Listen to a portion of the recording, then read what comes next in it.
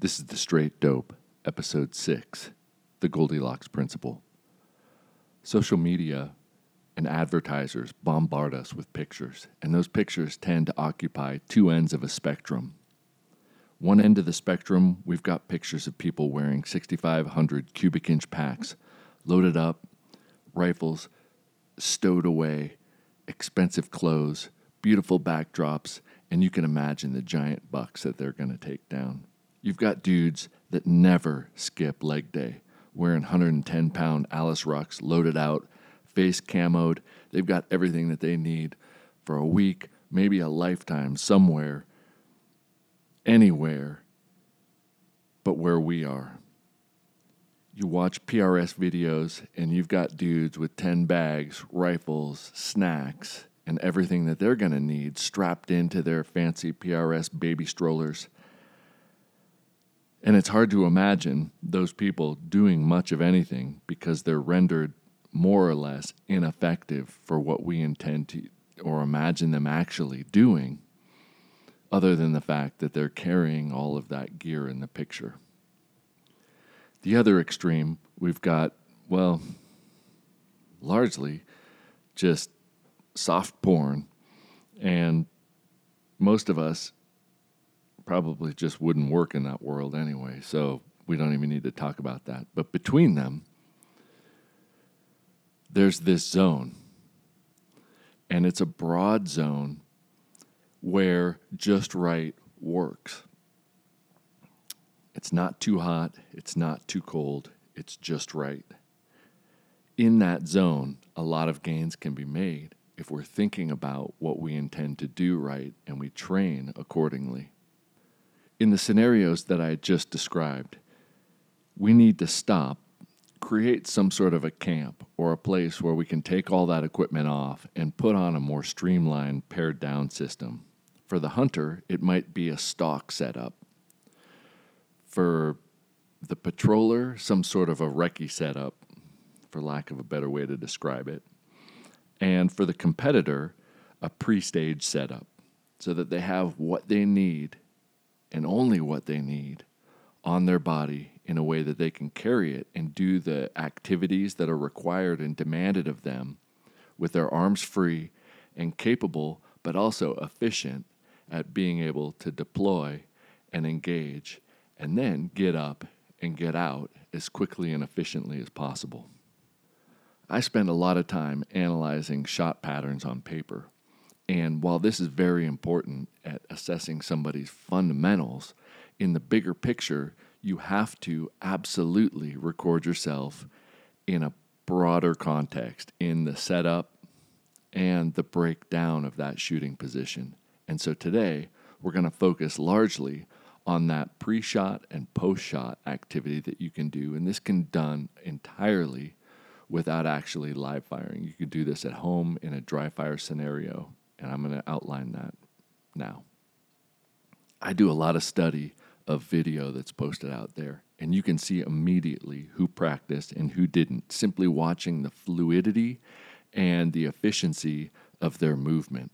Now, there's tons of videos that are put out there, a lot of which are rehearsed, and many of which don't actually show much that you can juice because they're staged or they leave the setup and the breakdown. But there are some out there that are really good training tools, and they can identify the types of things that you want to video yourself doing and test. So, without further ado, I'm going to put somebody on the spot, and I'm doing it for two reasons. One, I think it's an amazing video that shows exactly the types of things that we're looking for. And two, he goes by the nickname Mocha Bear, which fits this Goldilocks theme pretty well. So we can all get on the same page. If you go to Instagram and you look up Mocha Bear Actual, Mike Dufresne, and he goes by Duffy also. I imagine if you have two nicknames, you probably have more, but those are the ones that are publicly available. And I'm recording this Friday, February 11th. And so if you go back to his Instagram, look around that date. He's got a video that he recorded during a training at a modern-day sniper precision rifle class. And it's an excellent description of what I would expect anyone to do while they were going through the process of shooting. Now, my take on this is that they're looking at the shots and the corrections being made, and I'm not even looking at once he starts shooting. I'm looking at everything that leads up to the first shot. When you're training at home, I want you to think of what would your light loadout be, your stalking loadout if you're a hunter, your recce loadout if you were training for recce stuff or whatever, and your NRL hunter loadout. Something where your hands are free, but you've got everything that you need to do what you went there to do. Now, you're going to start the clock, and you're going to film yourself deploying everything into your shooting position. Get on glass, get on target, break that shot. This is dry fire. You could do it live fire if you want to, but everything that you need to learn, you can learn doing dry fire. Film yourself, stop it, and look. Now, hopefully you've pulled up Mocha Bear's video on Instagram. I put it onto my phone so I could walk you through this, and I'm going to start it and talk you through what I'm going to look at and how I would reflect on video of myself or of you. You start it, bam, throws down the bag by his left knee, puts down the rifle, gets behind it, grabs the bag because it's too close to his body, pulls it forward, gets behind it, looks through the glass, sees his target, grabs the bolt, closes it, looks at his dope. He's pushing and pulling the rifle, readjusting because he kind of broke his position, and then he shoots. Okay, he shoots around 26 seconds from the time that he started. Now, I'm going to back up to the beginning again. He starts. Bag drops, throws down his rifle. You can see that he's got neurological patterns where he's used to dropping down with a carbine, using his support hand, and getting right after it. But this is a different system. Okay? He puts down, he realizes, okay, I got to get stable. Pushes the rifle forward, pulls it back, pulls the bag, pulls it forward, pulls it back. He knows he's got to close the bolt and go, but then he realizes, shit, I got to get dope on. Looks through the glass, finds it, pushes it, pulls it, gets comfortable, and then exhales, shoots. Now, he goes through all these shots and nails them because he knows how to shoot. He's an amazing shooter, a very accomplished shooter across all platforms. The guy is a pro. I'm not pointing this out because I think what he's doing is bad. I'm doing it because I get the impression that he's growth-minded and he's doing everything that he can to improve as a shooter, and often we overlook everything that we do before and then everything that we do after, not realizing that it all ties together and it gives us more time, and time is often a critical factor when it comes to shooting. So this, 26 seconds to his first shot. I think within 30 minutes, we could cut that in half. And then maybe within another 30 minutes, you can cut that in half again. I imagine that with his skill level, just reviewing the video and saying, what can I cut out in terms of inefficiencies, would improve his time or give him more time on his shots than anything. So how do I look at that problem? Well, the first thing is do exactly what we did. You break down the excessive movements and the fidgeting that we have. That's something that is totally normal, that anyone would do if they were put in a position that they hadn't practiced and rehearsed or they didn't have go-to cues. There's going to be fidgeting and movement. But when it comes to seconds, those have to be refined before we show up rather than trying to do it on the clock. I think that we all have the perfect ruler attached to our bodies that'll allow us to do this when we're analyzing our shooting. Get into a perfect standing position on something. Figure out where your hips need to be. Take all the time that you need, but when you're in that perfect position, shoulders, hips square to the target, rifle standing up on something, take that support arm, extend it forward from a neutral position, right, how you would have it on the rifle, and measure the distance of the shooting bag, the balance point of your rifle, to a point on your arm. Is it your hand? Is it your wrist? Is it the middle of your forearm? Is it your elbow? Find a point, a reference point, and then when you step up to the barricade, put the bag down or a tripod or whatever it's on. Use that reference point as a swivel point to get your body into position that then you could put the rifle down on, bridge it, connect, sight picture, shot process, and practice that. My guess is that it'll be a similar reference point for kneeling, a similar reference point for seated, and not a similar point for prone, but you can do the same thing. Prone, you've got elbows that need to be anchored to the ground. Rifle, when you get down, if you have the rifle in position aimed at the target and you connect with your body and you get into kind of a front-leaning rest position with your back arch, you should be able to aim your elbows down in a point where you can bridge with the rifle and get right behind it without needing to move. But let me reiterate that point. When you're in those perfect positions, find that square reference point on your support arm such that when you put something down like a bag or a tripod or your backpack or whatever you're going to shoot off of if you're using a rest, you can use that as a ruler to guide your body into the position that it needs to be such that you can do it instantly and spontaneously to any height, any position. You'll put your body in a position where you won't need to shuffle your feet forward, shuffle your feet back, shuffle left, shuffle right. You'll put that down and you'll reflexively get into position, bridge the rifle, get your sight picture, and get into taking out all of the excessive movements. I think finding that just right zone means building the perfect position, building the reference point, and then practicing getting in and out of those positions. Now here's the catch. You need to do it with all your gear up on your body, stowed like you were coming in for the first position. If that means carrying all your stuff in your patrol or your stock, that's realistic. That's how you're going to approach that scenario. It can't just be, okay, I've got all this stuff stripped away. You won't have time. You need to be able to reflexively take the equipment off of your body efficiently, get it set up, and do it over and over. And then you're going to have to get up. So grabbing that equipment, picking it up to move it, whether it's moving it around a barricade or getting off the ground to re-equip it back onto your carry system, is something that we need to do. When we do that and we get those reps in, we see the failure points in our mechanics that are going to screw us up on a clock when you're fumbling with straps or fighting your data board or arm board getting caught up on your pack strap or your rifle strap, or the bag is going to be dropped, or you can't quite pick it up as fast as you need to off of this, or you can't deploy the tripod legs. Those are repetitions that you can do dry fire repeatedly such that you can see the quirks of your gear or the failures of that equipment to do what you actually intend for it to do. When you video it, video yourself deploying it from however it's stowed to picking it all up.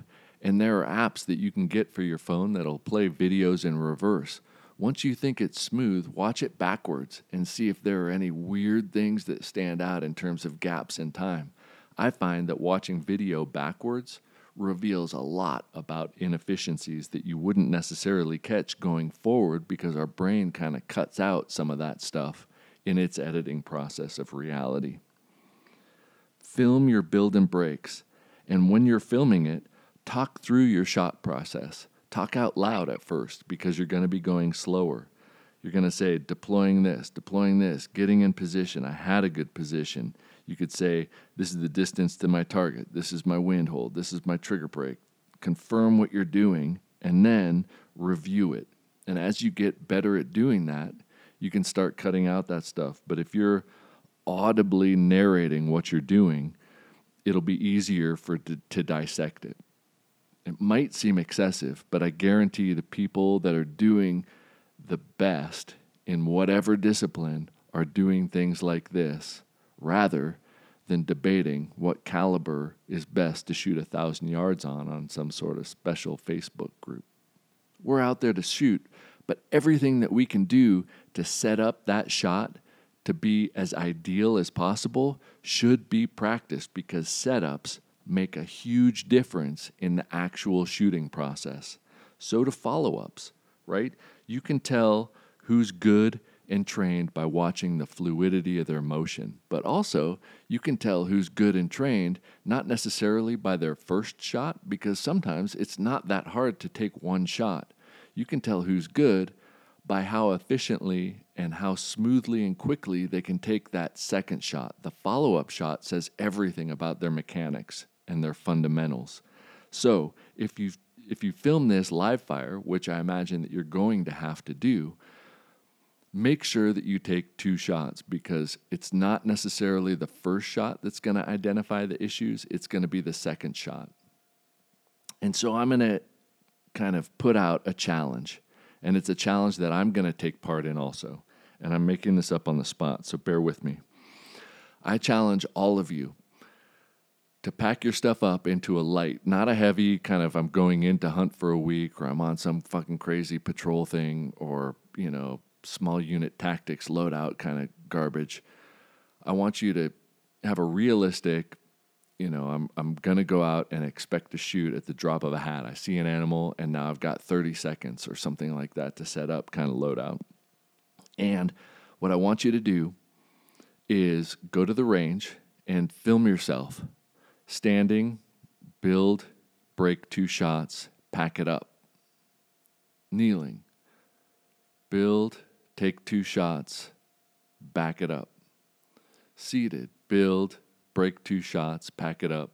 Prone, build, break 2 shots, pack it up. Put it on a craft target and record it and save that. That should be 8 shots, and you should have video of it. You don't need to rehearse it. You don't need to show off your groups or whatever. Just keep a record of how you shot it on paper, but more importantly, keep that profile video of you doing that. And then dry fire that same routine as many days as you can for 2 weeks.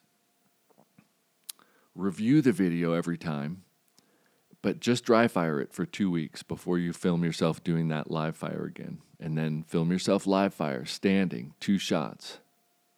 Build and then break and pick up all your stuff and re-stow it into a carry position. Standing, kneeling, seated, prone. That's another 8 shots. Then go home and dry fire for 2 more weeks. Building it, breaking it down, reviewing it. And then finally, after that second set of 2 weeks, film yourself again and compare the before and after videos. And tell me how much time you shaved, but also how much you learned about your equipment and your process. Because I think more importantly, you learn about your equipment, your process, and your whole shooting approach when you build and you break and you pack your equipment up. Those repetitions are priceless, and you won't learn them unless you do that and you invest the time to get comfortable with where stuff needs to be, how this strap needs to be, where it needs to be positioned, how you would tweak this equipment, how you would approach something from the left, from the right, how you would maneuver stuff, how you pick your rifle up, what's the sequence that you would move your rifle in your bag, how would you extend your tripod or collapse your tripod. And if you're not actually doing it and filming and recording yourself, I don't think that you're going to invest the same approach that you would just, shooting a target and assuming that everything else you got figured out. I think that the biggest part of the equation when you're actually out doing it is everything leading up to the shot and everything following the shot. And the shooting itself is going to take care of itself, I think. So this is a 1-month challenge, and I would hope that you could video yourself, practice, put in the dedicated time. Just say, I was able to practice 3 days a week, dry fire, and so on and so forth. Account for the time and be accountable for what you actually did, and then make a long list of things that you improved, things that you changed, and what happened over those weeks of dry fire. It's only 24 rounds total, and I think that not only is it going to improve your time, but it's going to improve your understanding of your shooting in general. And whatever your outlet, you will be better as a result. But I'm challenging you to do that and then reflect in a month and let me know how that changed. I'm going to do the same thing. So in a month from now, you can expect a video and some sort of a AAR of my process of doing this, because I think it sounds fun, and I think it'll be very informative when it comes to providing shooters with information on how to train and improve. Please keep a record of the actual shots on the craft target so that we can discuss those numbers in a consistent and across the board kind of uniform scenario of how your craft numbers improved on those shots. Now, it's not a true craft challenge because we're only going through those repetitions twice, but it is informative because it'll be a metric that's measurable, and we can talk about percentage change and percentage improvement. And I think you'll be surprised that as you improve your setup and your follow through, it'll also improve your marksmanship because you're thinking about the things that go into taking a better shot more consistently. So let's leave it there. The ball's in your court. Let's see what we can do over the next 4 weeks to improve our shooting with this little challenge. If you like this and you think this is going down a path that you can support, please do by sharing, liking, following, and trying to spread the word. This is a grassroots kind of thing, and I'm depending on you guys to help grow the community of listeners. If you don't like it, thanks for listening.